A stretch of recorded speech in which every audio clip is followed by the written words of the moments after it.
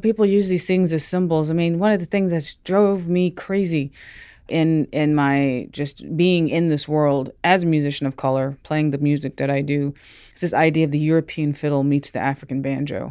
That drives me nuts. It absolutely drives me nuts because what happens is that people take these symbols and they simplify. They simplify.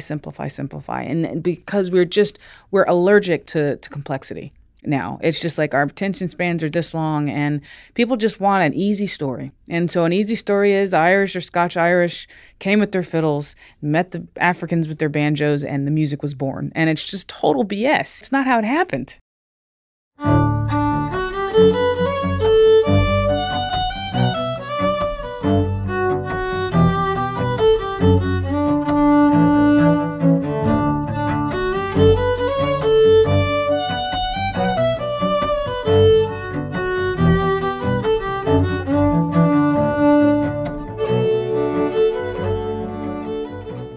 Welcome to Rosin the Bow, an audio journey through the world of the violin family. I'm Joe McHugh. Rihanna Giddens is one of the most versatile and respected musicians in the world today. The child of a European-American father, an African and Native American mother, she grew up in Greensboro, North Carolina, in the nearby rural community of Gibsonville. She attended Oberlin College, where she studied opera and later helped found the Grammy Award-winning traditional string band, the Carolina Chocolate Drops. She has performed at numerous music festivals and is only the fourth musician to perform at both the Newport Folk and Jazz Festivals. She has also performed at the White House, and in 2017, she was named one of the MacArthur Genius Fellows. As noted by the selection committee, Giddens' drive to understand and convey the nuances, complexities, interrelationships between musical traditions is enhancing our musical present with a wealth of sounds and textures from the past. I met and interviewed Rihanna while attending the National Folk Festival in Greensboro, North Carolina in 2015. Here now is that interview. My name is Rihanna Giddens, and we're sitting here in a studio at the Triad Stage in Greensboro, North Carolina, my hometown, where I was born in 1977 at the Moses Cone Hospital, which is still around. And yeah, I can't remember what else I was supposed to say. So tell me about your family and where did this music come to you? Because obviously music's a huge part of your life. Music is a huge part of my life. And my family's all from not actually Greensboro, but the small towns surrounding Greensboro. McLeansville, Sedalia, Julian, they're all from around there. And I spent a lot of time out there with my grandparents and also Mebane. My mother's people are all in Mebane still. A lot of Morrows live there. And so I would go there once a year for family reunions. That's going to be an important town that will come back later in this conversation. And I was surrounded by music within my family. My dad was a singer. He still is. My sister sings. My aunt sings. My mom's loved to sing and had a big appreciation for music. So I was surrounded by vocal music a lot.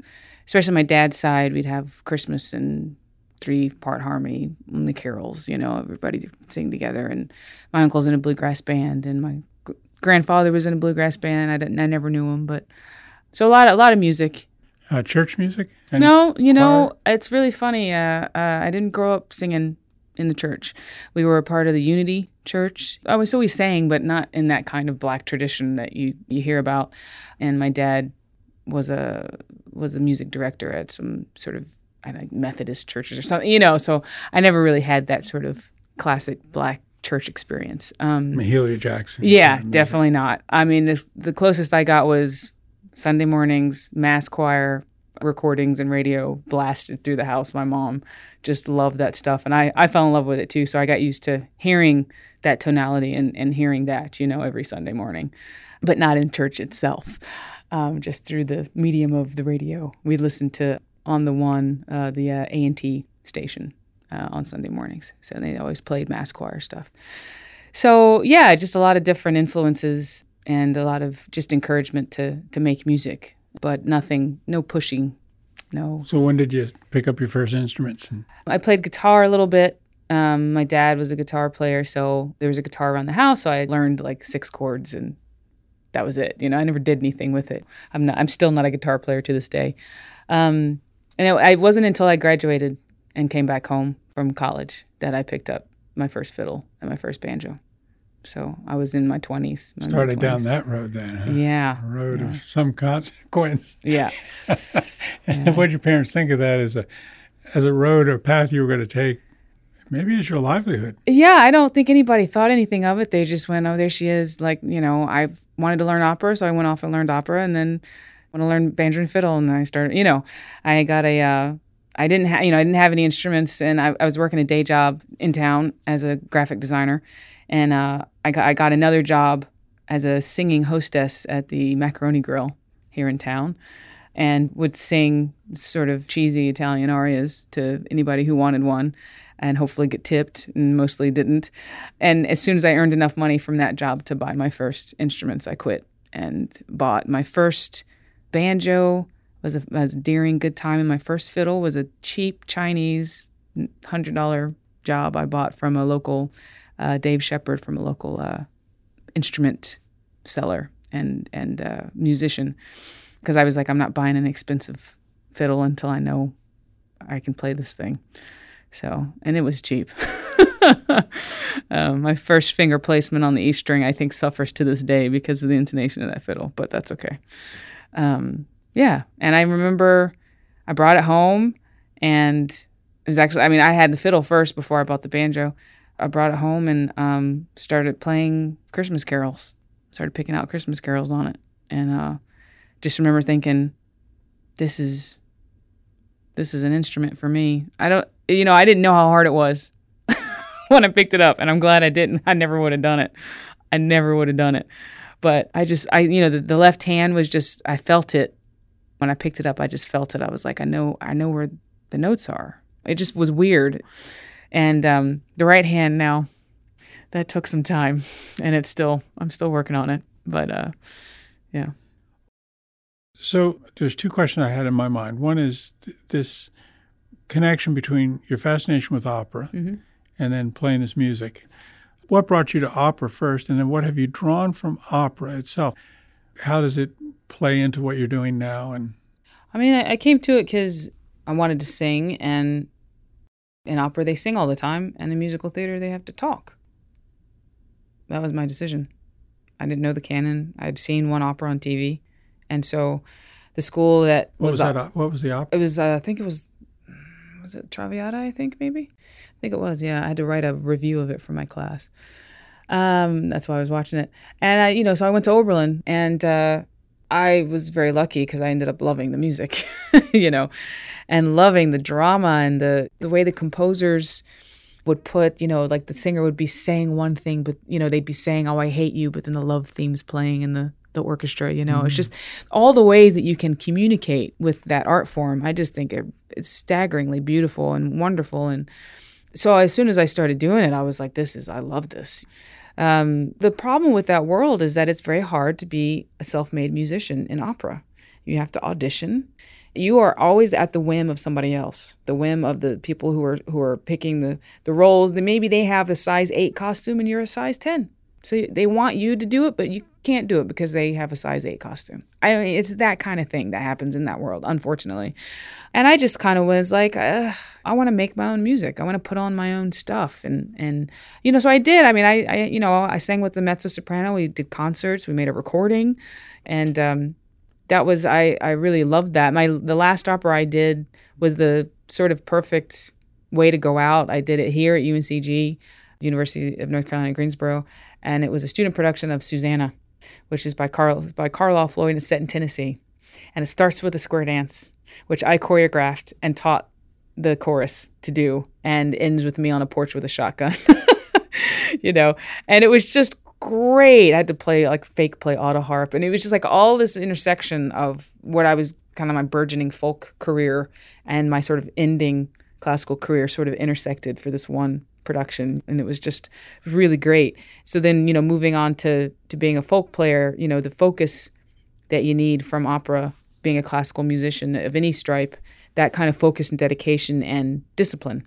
I then just moved over to fiddle and banjo and learning Gaelic and learning traditional songs and pretty much wanting to know everything about something, because that's how I learned opera. You know, when you are a role, say you're Manon, you have to, at least I did, go read books about France in that time period and what's going to make her tick. And then I have to learn all the French, and then I have to learn why is she like this and the music's like this. So you get used to kind of really, really digging and learning all you can about something. And so I just moved that into Celtic music. If I'm gonna sing an Irish song, I want to know why you would have sung it, where it comes from. You know, otherwise I'm just ignorant. I'm just singing a song from another culture and I don't know why I'm singing it. Early on was just like, if I'm going to sing this stuff, I want to know about it so that somebody asks me, I can tell them. Give me some sense, again, as you're starting to learn the music. So you're now thinking about where this music's coming from, different traditions, different families. Really, it's a family music. Yeah, often. I mean, I come into it through contra dance. You know, that's how I come to instrumental music at all. I mean, I was a singer.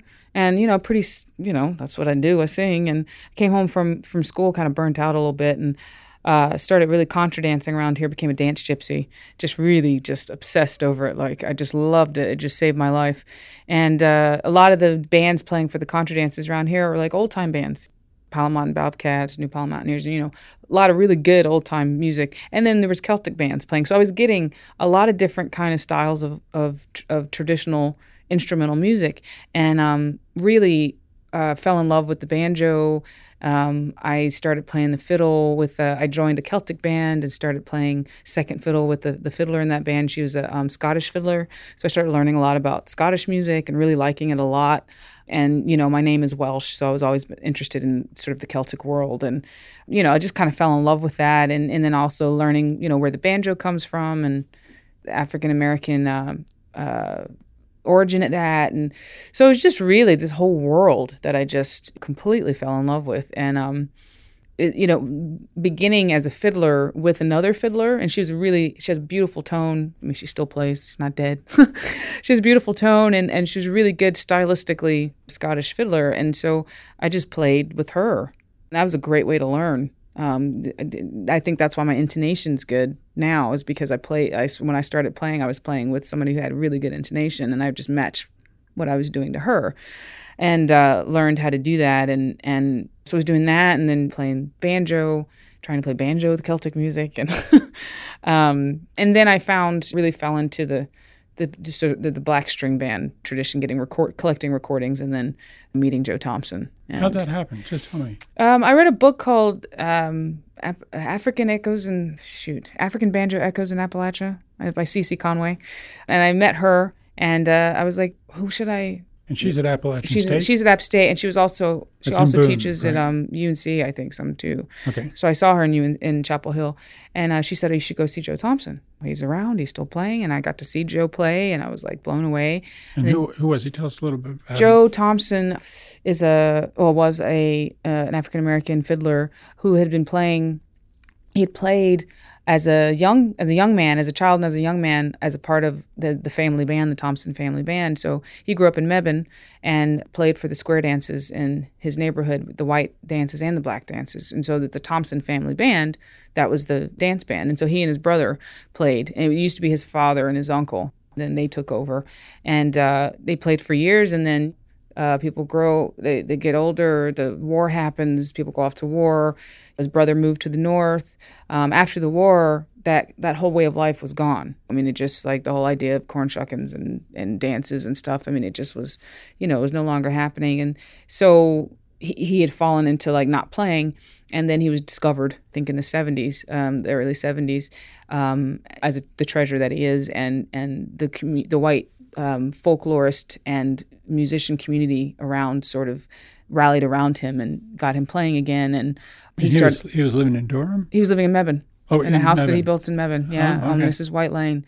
And his cousin, his brother was gone and dead, and his cousin started playing with him, banjo with him. So they would go out and they played at Centrum fiddle tunes. They played all over the country, and a lot in North Carolina, and played at Merle Fest. And it was, in fact, at Merle Fest that his cousin was killed crossing the road, like to get a tooth. It's awful. And when he tells the story, it's just so sad.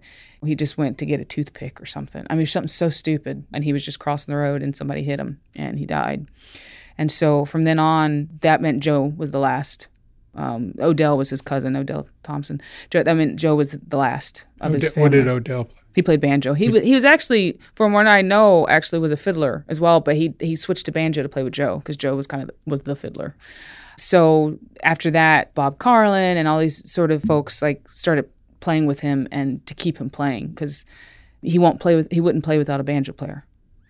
In his tradition, like the banjo was the lead instrument. And so as a fiddler, like we'd go down, when we started going down, which I guess I'll get to that in a minute, we learned very quickly that Joe was not going to play without a banjo player. So you have to have a banjo player. And that's one of the reasons why I started playing banjo with him. And he, the community around him really kept him alive. But what happened was I saw him play, and at that time, so I never got to meet Odell. Odell passed before we came along. And so he was playing, I think was playing with Bob Carlin. And I saw him and I was like, that's amazing. And I think I got to go and play with him like one time. And then he had a stroke. And that was it for a while. And I didn't know if he was going to be able to play anymore.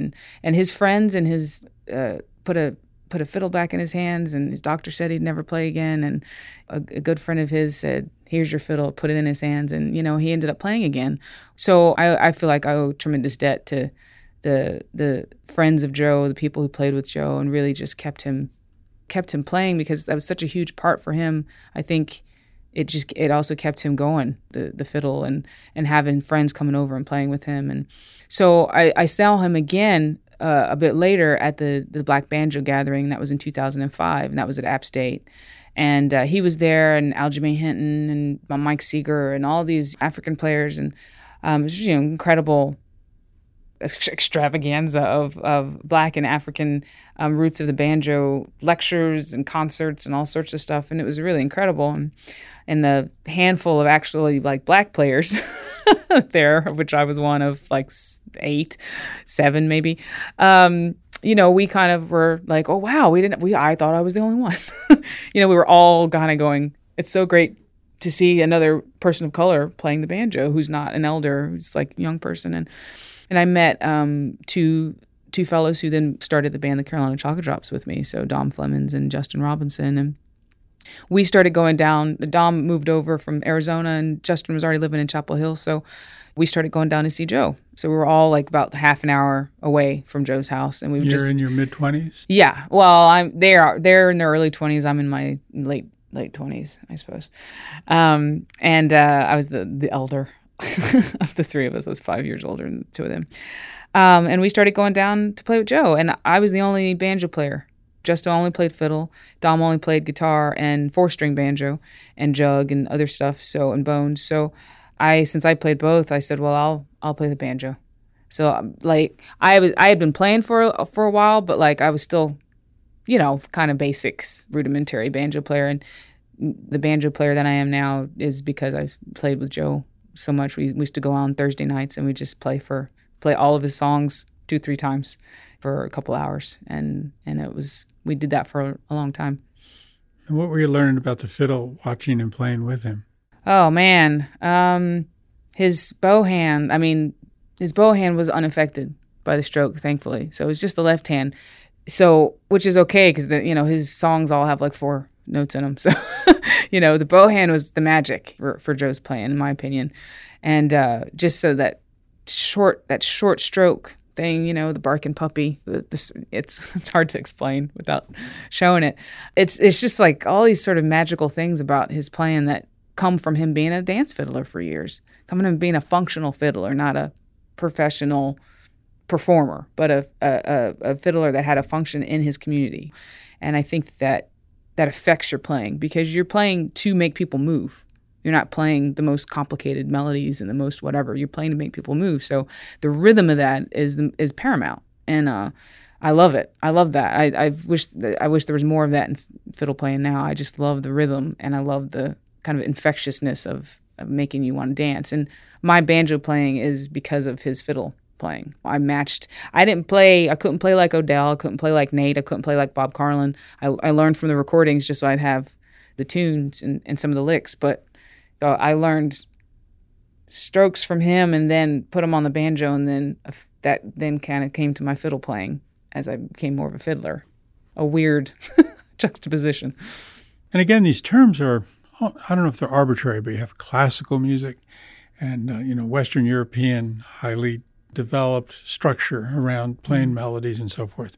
And you have these legacies where this great violinist learned from this great violinist, sort of how it was passed on. Did Joe ever talk about who he had learned from? Well, he learned from his daddy, and that had been passed down. Daddy learned from his daddy. And this goes back to slavery? I don't know. I don't know how far it goes back. I know it goes back at least several generations. And it was a family thing. It really was. And when he started off, he remembers his daddy's fiddle on the wall, couldn't touch his daddy's fiddle, and saved up to get his own fiddle. Went and bought a fiddle and only had 2 strings on it. And his brother's like, Daddy ain't gonna get you no strings. And so he goes to the screen door and pulls 2 wires out like he's seen his relatives doing, like his cousins or whatever doing, and puts them on the fiddle. And that's one of his main stories. And he'd always say, and I messed with them things and I messed with them strings until they sounded like something. And I just that was the world. That was his world. There was no Xbox and there was no TV. I mean, it was the fiddle. There's a band I interviewed, the G. Burns Jug Band. Mm-hmm. Well, I interviewed the fiddler. And she was classically trained, came up through Suzuki, and then, in fact, it plays with quartets and at a very high level of skill. But she plays with this jug band that they just have something. I've seen them just take over a room the way they play.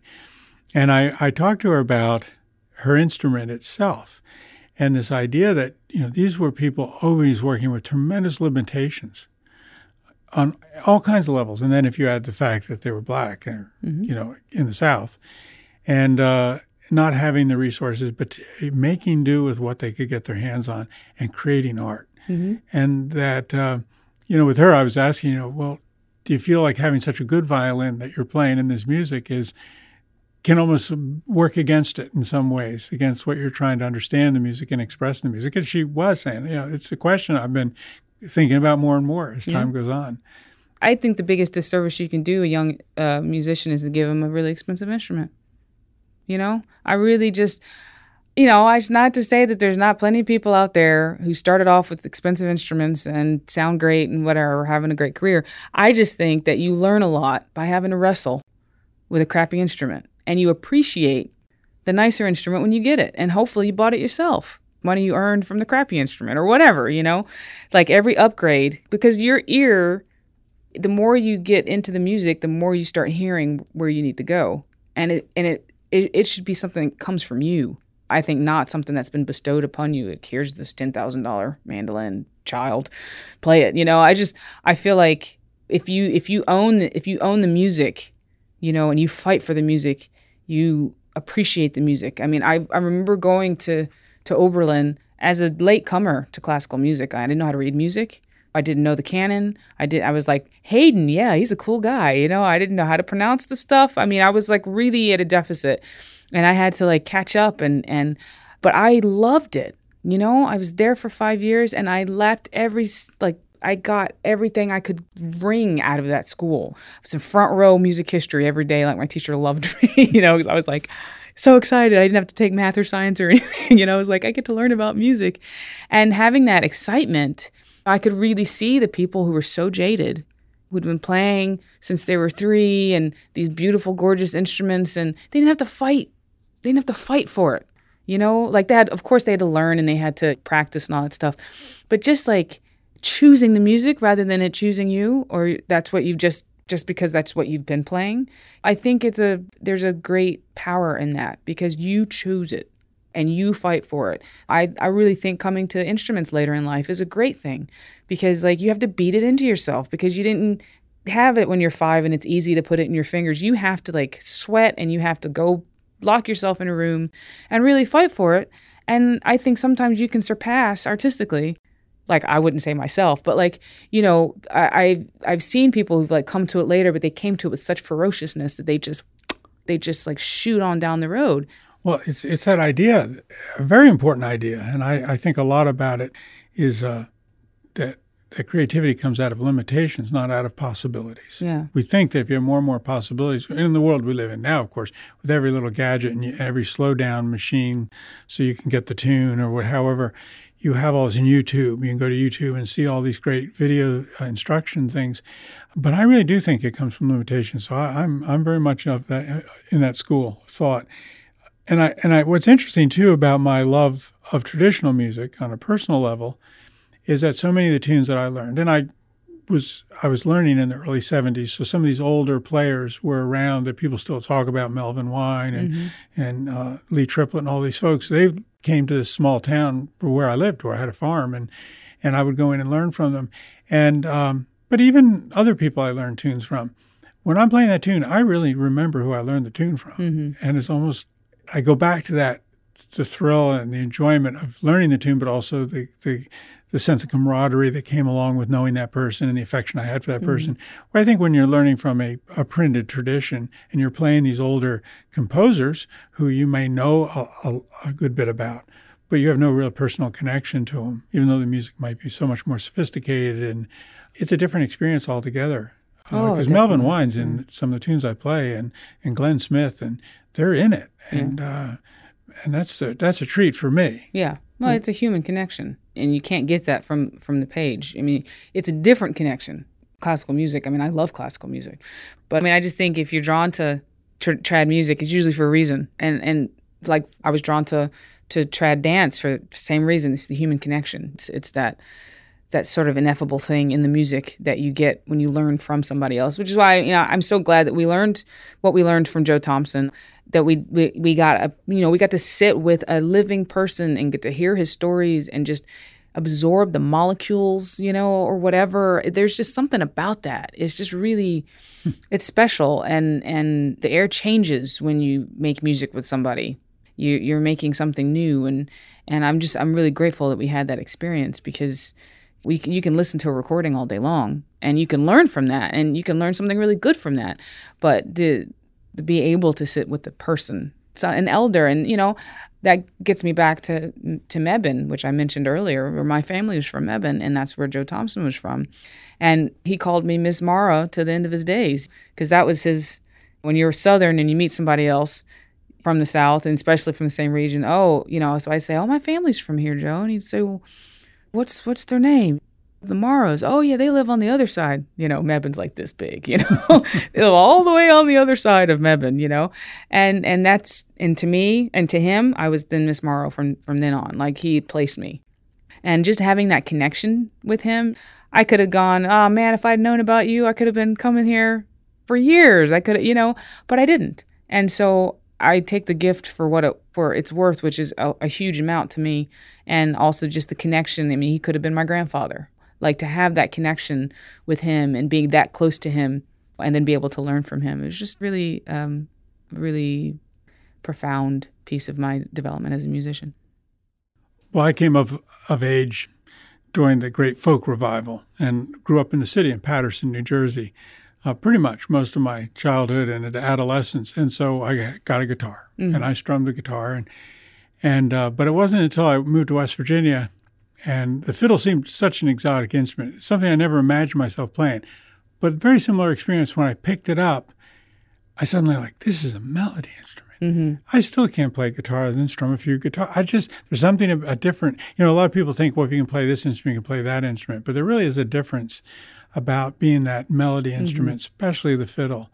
And any thoughts on that idea about what is the violin? It's, you know, what's its attraction? Yeah, I really think so. I mean, as a singer, I think it was a real natural gravitation, because it's a voice. You know, the violin is a voice, and I used to try. You know, I used to sing and play at the same time, and just like, go, God, that'd be great if I could get that going, because the two voices are so, the timbre.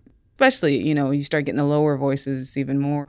But that just the sound of it just really suits the vocal sort of the vocal idea and the vocal realm. And I think as a vocalist, I was just really drawn to that. I think that I'm very grateful for my time with the banjo and my time backing up people on the banjo, learning my sort of rhythm and chordal. Well, I don't really play chords on the banjo. I have 3 that I play. But learning my rhythm from that, because I then put that onto the fiddle and being a very rhythmic player on the fiddle, and also who I learned from too. That makes a big difference. But I really like being able to, I feel like I have a good lyrical sense on the fiddle, but I also have the rhythm. And for me, what I do, I like having both of those. And, I think that's one of the magic things about American music is that it's so much of it is based on that fiddle banjo coupling that came from the enslaved Americans, who were making music for the big house or for themselves or whatever. And there's a magic in it, I really think. And I think whether you play the banjo a lot or not, I think you can gain from one instrument to the other. I recently did a house concert with Dirk Powell, and he's a great fiddler and banjo player among 20 million other instruments. And we started off the concert with me playing fiddle and him on banjo, and me playing a Joe Thompson tune, and we played it, and then we swapped, and he took the fiddle and I took the banjo, and then we played a tune he learned from his grandfather. And it just was like, I listened back to it, and it's fascinating, the differences in both styles of fiddle and banjo playing, but also the similarities, and then where they kind of start melding, where you can hear a banjo lick on the fiddle or a fiddle lick on the banjo. You know what I mean? It's like, it was really fascinating to me and kind of made me think even more about that connection between the two instruments. Because for me, it's a real holy kind of thing, the two of them together. Right. And a lot of people don't know that. They immediately associate the guitar with this music. Yes. And that's a latecomer to the game. Very much so. And it changed so much, and it changed what was happening on the fiddle. It changed what was happening on the banjo. And I love going back to just the fiddle or the banjo. The banjo has to takes on a much more important character when there's no guitar stealing its rhythm, When you don't have that boom chuck being done on an instrument that really wasn't meant to do that. I mean, I had nothing against guitar, and I love a good raucous guitar backup for old-time music, but the banjo was built for that. The music comes out of that banjo and fiddle interaction, not a fiddle and guitar interaction. So it's just, I don't know, I feel very strongly about it. What popped into my mind when you were saying that is, the one idea of the history of the guitar is when the Mexican War happened, suddenly all these people from this part of the world went down and fought, and there was the guitar, the Spanish guitar, and they brought it back and realized, well, it's got this volume. There's no amplification. I can fill a hall, got a bunch of dancers.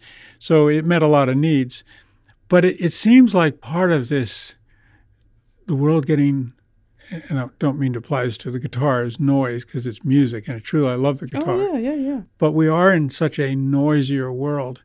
And back in the day that this kind of duets were played, it was so quiet. And so these instruments, the nuance and the subtleties between what the banjo was doing, the fiddle, and how they played back and forth, and you would hear it where today our ears are not accustomed or not, they don't seem to look for that delicacy. They like something's got more strength and volume. Yeah, and there's such a roundness to what's going on with the fiddle and banjo. It's when you get the guitar in it, it just kind of straightens it out, and it's just like you got the runs and whatever, but the sort of intricacies that you can get with the good fiddle banjo duo, it's just like I don't hear it, and it's like you said, we get used to the duller sort of not duller.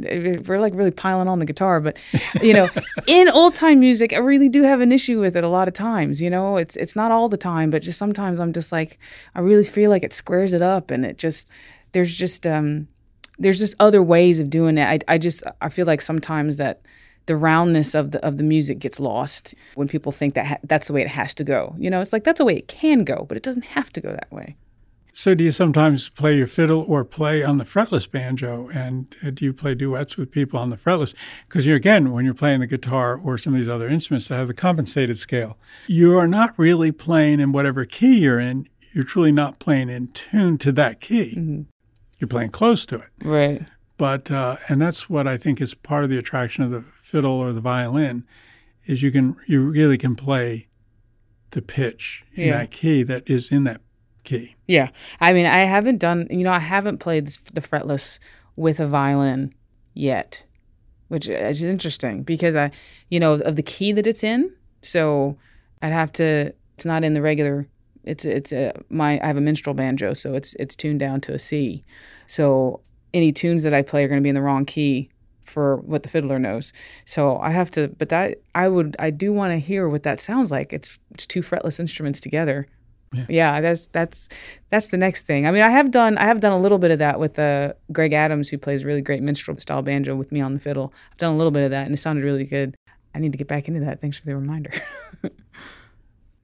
I've had a fascination over years for some reason with maps. Mm-hmm.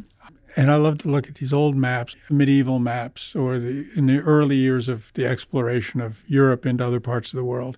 And you'd have these continents where, they'd be extended in one area where usually they had a lot of activity. So it was kind of big for them. Other areas they didn't know much about. Right. Here there'd be dragons or something like that. Yeah, right. And those old maps also were often maps of both space and time. Mm-hmm. So there'd be, here's where the Great Flood occurred. This is where this event in time. And somehow the music has this quality, the old-time traditional music to me, of kind of mapping a terrain or a kingdom or a place, a realm, maybe is the right word. And one time I heard somebody talking about Ireland, and they were saying how small physically it is. It's a very small place.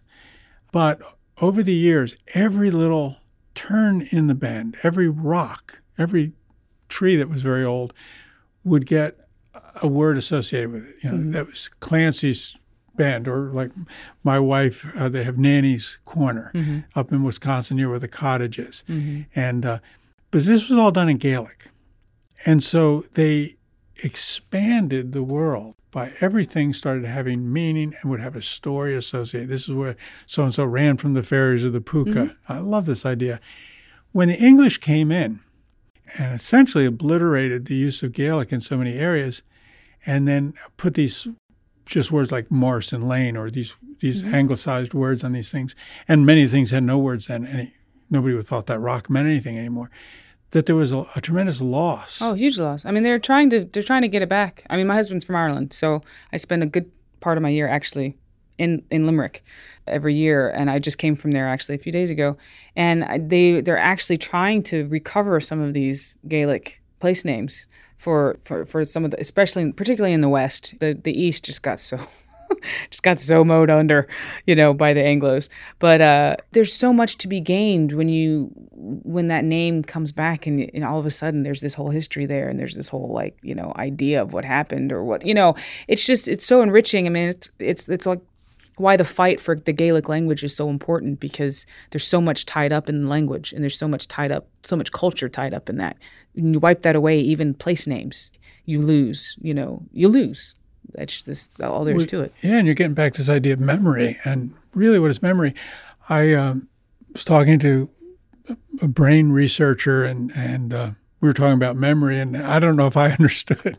This guy's pretty sophisticated in his understanding, but he says, there's no file cabinet, by the way. It's not like a place where you put memories and you pull them out.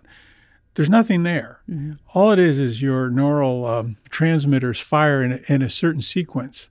And a memory is they just refire in that way. Mm-hmm. And there's some reason that'll trigger them to refire, and sometimes they don't fire exactly the same way, which is why memory can be notoriously inaccurate. Yes, yeah, definitely.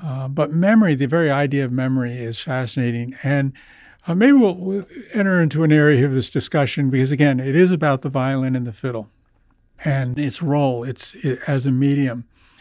As you understand the fiddle and does it have a political role? Does it play a place in your mind today even, or in the past? Well, I said it's a symbol. People use these things as symbols. I mean, one of the things that drove me crazy in my just being in this world as a musician of color, playing the music that I do, is this idea of the European fiddle meets the African banjo.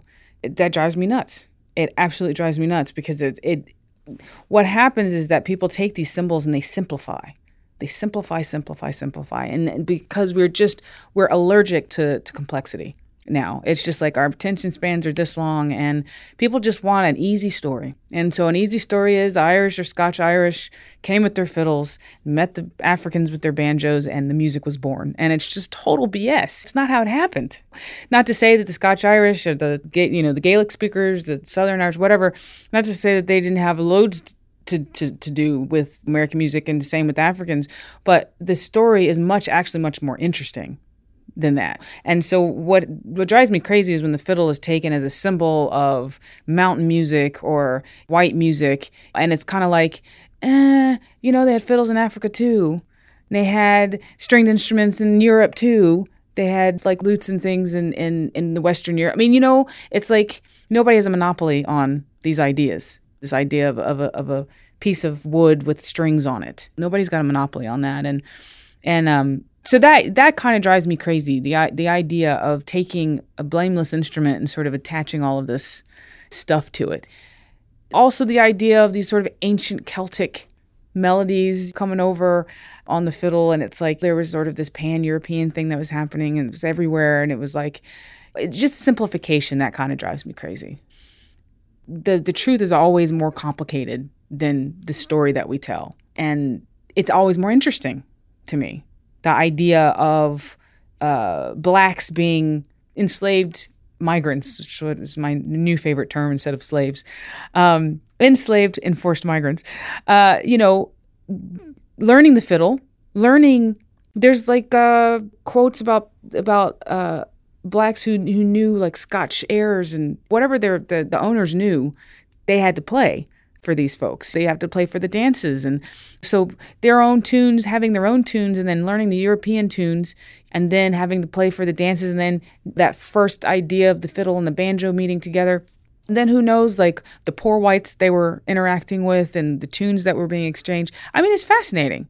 It's a fascinating idea of this sort of melange of music that came out of really terrible system of economic torture. But then it's like it happened. What I don't want is the music to be simplified to that history to be simplified in that way, so that it takes all the power away from what actually happened. What I'm trying to explore, yeah, it does make sense in a lot of ways. But I'm also very interested in trying to understand when the violin has been used and its very use has a political impact. I mean, what's interesting is that it used to be such an important, it was always mentioned in runaway posters, plays the fiddle, It was even more prestigious than the banjo. And so it's such a hugely important skill, because if you could play the fiddle, you could get out of you could get out of some work because you were valued for the entertainment. That was it, no TVs or whatever. And so it used to be such an important, like the fiddle, banjo music used to be such an important part of Black culture. And it's just been so wholesale forgotten. It's kind of staggering to think it used to have such an integral part to play and is now so forgotten that it is considered white music. You ask an average African American and they're just like, oh yeah, that's white music. And if you had said where it comes from, they would be surprised. I mean, but that's to everybody. That's not just Black culture. I mean, everybody thinks that. But it's just, I really hesitate the word political. I'm not really a big fan of it because politics to me is a broken, horrible system that's not really serving the needs of the people. For me, those kind of acts are acts of humanism. They're acts of justice, like to play music, to fight. For me, like you play live music, you're fighting the sort of consumerist capitalism or whatever, where it means you're supposed to consume, you're not supposed to make, you're supposed to consume somebody else's creativity because you're a widget maker and you don't get to make music anymore. And that really irritates me too, because it's like, it used to be everybody could play a song, everybody could sing a tune. You still see it in Ireland, in the older generation, they have a bit of a sing song and everybody has a song that they sing. And it is the most magical thing. And half the stuff is not even like trad. It's like something off the radio from 75 or from 83. And it's like they sing it a cappella and it's like marvelous. And we've really lost that sense over here. It's like we watch American Idol rather than singing a song. It's like, oh, I could never sing. It's like everybody could sing. You got a voice, you can sing. You got fingers, you can play an instrument. Maybe you'll never be that great, but who cares? You're getting the joy out of making music, which used to be such a human trait.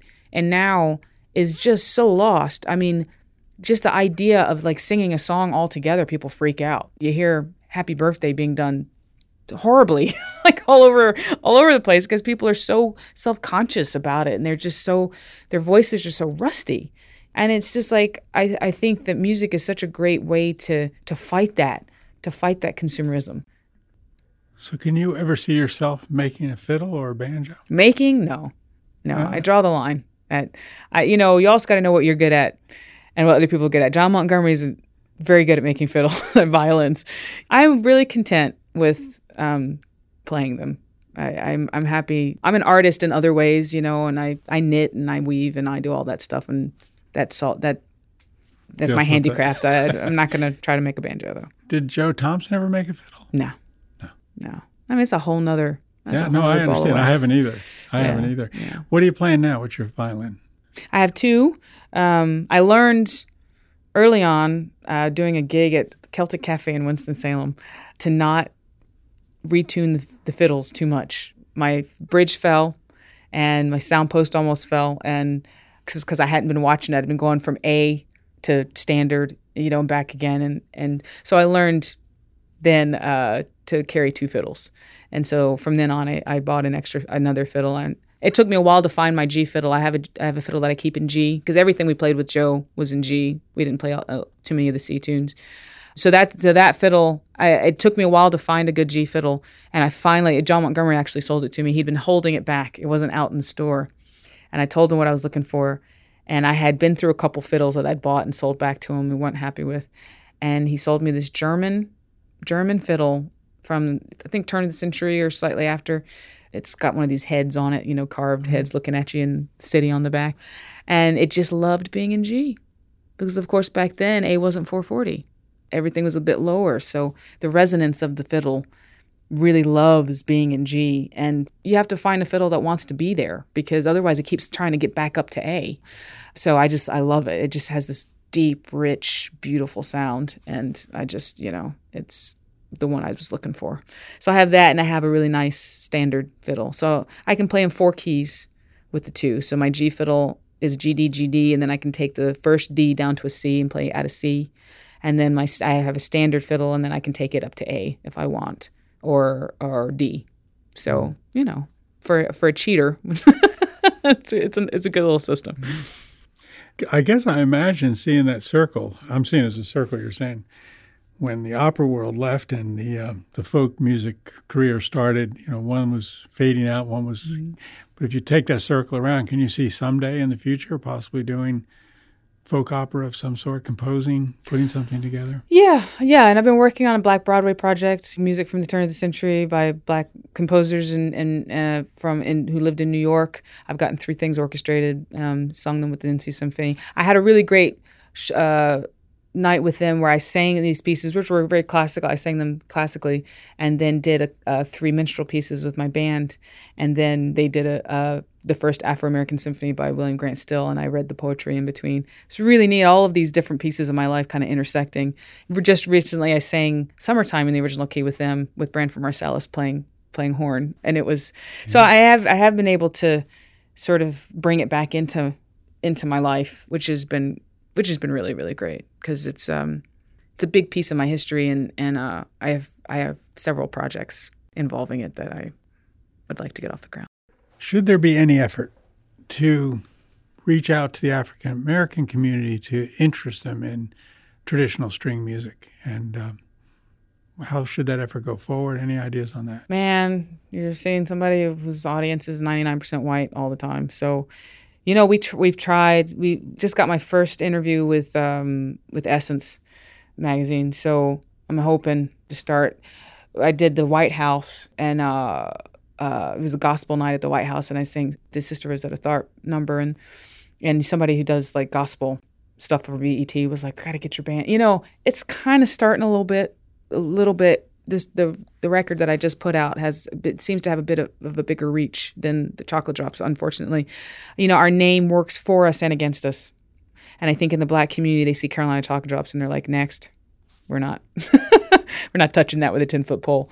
I mean, even when we were interviewed by Tavis Smiley, he was like, oh, it sounds like something like the Ebony Hillbillies, ha, ha, ha. And I was just like, really? Number one, they exist. They were a band out of New York. And number two, did you really make that joke? It's like, it was just kind of like, it's a big, difficult thing to crack. We get the hipsters from the Black community definitely come out, and the older generation who have either memories or know people. They say, oh, my uncle used to play, or my grandfather. Yeah. So we've had that connection, which is fantastic, and we've seen the numbers grow of Black folk coming to the shows. Definitely, it's still small, but cracking like the Black entertainment complex and that whole thing. I mean, I don't know how that's going to happen. I just don't. But we're doing what we can. We did a very in-depth story about this stolen Stradivari violin. Mm-hmm. And it was stolen in Milwaukee. And it was this fellow in his 40s, I think, African-American guy. And he had already stolen a piece of artwork some years before and done time for it. But he was obsessed with stealing a high-end violin, a Stradivari, so and he had books on it and everything. Yeah. It is weird.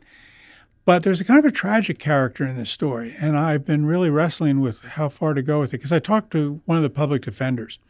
So the robbery occurred using a taser, and it was done right after a concert. Frank Almonds, the concert master of the Milwaukee Symphony, came out with this Lipinski Strad, a very famous Strad that he doesn't own. It had been lent to him. And this fellow came up and tased him and took the thing. And it really became like a Lindbergh kidnapping for the city. The whole city really came to focus about trying to get this back. And they didn't at first know who had it. Yeah. They thought it was some Asian gang, maybe for some collector.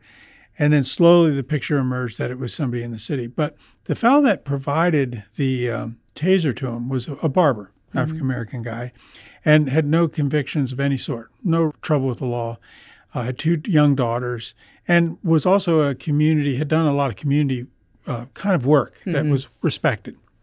And he was the first one to admit it was the dumbest thing he ever did, but he swore, and and I talked to the police people, and they all said he probably didn't know how it was going to be used. He knew it was going to be used for something. Right. But he had a license, so he had an ability to buy it. Right. And it kind of led to how they found him, because these things give off a confetti kind of streamer, and they found the code and found out it came from a place in Texas, found out this guy had bought it.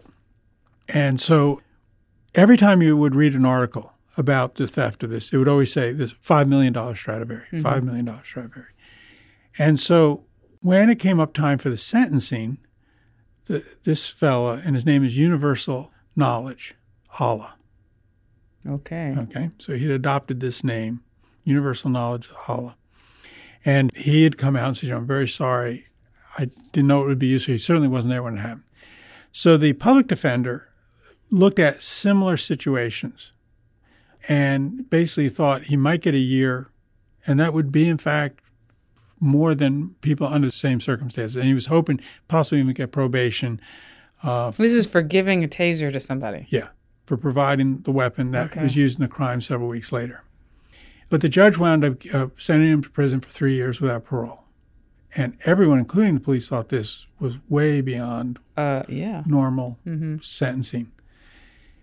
And his justification was, it was such a valuable instrument. And you played a role in stealing it. And to me, what I heard in that, and now maybe getting back to this political idea, this cultural political idea, is that there is a segment of the society that views this box with these strings made at this time in history to be almost the poster child. It represents the highest attainment in art and culture in organized society, as it were, and the effrontery for somebody to come along and steal it. Especially somebody Black. Yeah. I mean, you want to say Milwaukee. That didn't have to do with anything? Yeah. So 3 years of a man's life for a box of wood, for not even stealing it. I mean, that's... And two daughters without their father. It's kind of staggering. That's my favorite. One of my favorite parts of any movie is the end of The Red Violin. It's like, it is. We put this stuff on a pedestal, and it's like people. I love that whole story because everybody wants that violin for not the right reason. You know what I mean? And then the person who gets it is actually going to play it. You know what I mean? Probably play it horribly, but it's like it's built to be played, not to be revered as a god, not to be valued at $5 million. I'm sorry. I don't get me started on valuing instruments past a certain point. I just kind of feel like it's how do you even, like, I can't even, what's the word? The worth of something like that, like past. What is that? There is an old expression. We know the price of everything, but not the value of anything. Yeah. Then we are losing. And that's that idea of, is there anything in life that is inherently part of the sacred? And whatever we mean by that word, that's a very big word. Yeah. But somehow the arts are a yearning in our soul for something I would call a sacred. And when money comes into that world in such large amounts, it begins to twist and warp everything. And then you get a society that is being separated by tremendous differences in wealth. And then add on to that class and race and color. You got a $5 million Stradivarius, and yet they're cutting every freaking music program in school wherever they can. But here's a $5 million Stradivarius. Let's give this guy 3 years for giving somebody a taser. But let's cut the programs. You know? That might have taught him as a young boy why this piece of wood was so important and valuable. You take away that. You don't even teach them the appreciation. You take away. It's just, it goes back to, what's consumable and what is sellable and what is, it's the same thing with in visual art. You have this art that somebody says is worth $2 million, and yet somebody's trying to paint and trying to, like, it's just. We're just skewed. Our values are skewed. That's all there is to it. That's why basketball players make jillions of dollars and teachers make $20,000 a year. I mean, it's, our values are skewed. We just got to keep chipping away. And keep fiddling. That's right. Let's listen now to Rihanna play the fiddle with the Carolina Chocolate Drops. The tune is titled Snowden's Jig.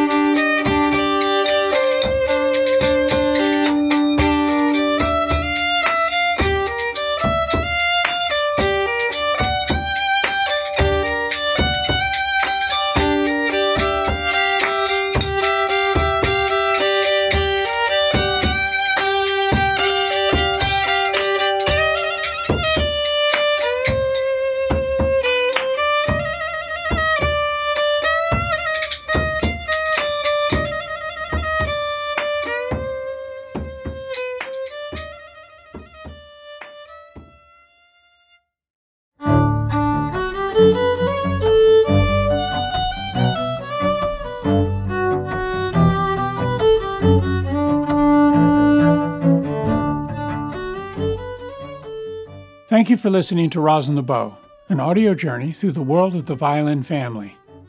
Rosin the Bow is produced by Joe and Paula McHugh in the studios of the Raven Radio Theater. Our theme music was arranged and performed by the string quartet The Fretless. For more information about the Rosin the Bow project and for links to additional podcasts, please visit our website, rosinthebow.org. And let's end with just a few words from William Shakespeare. If music be the food of love, play on.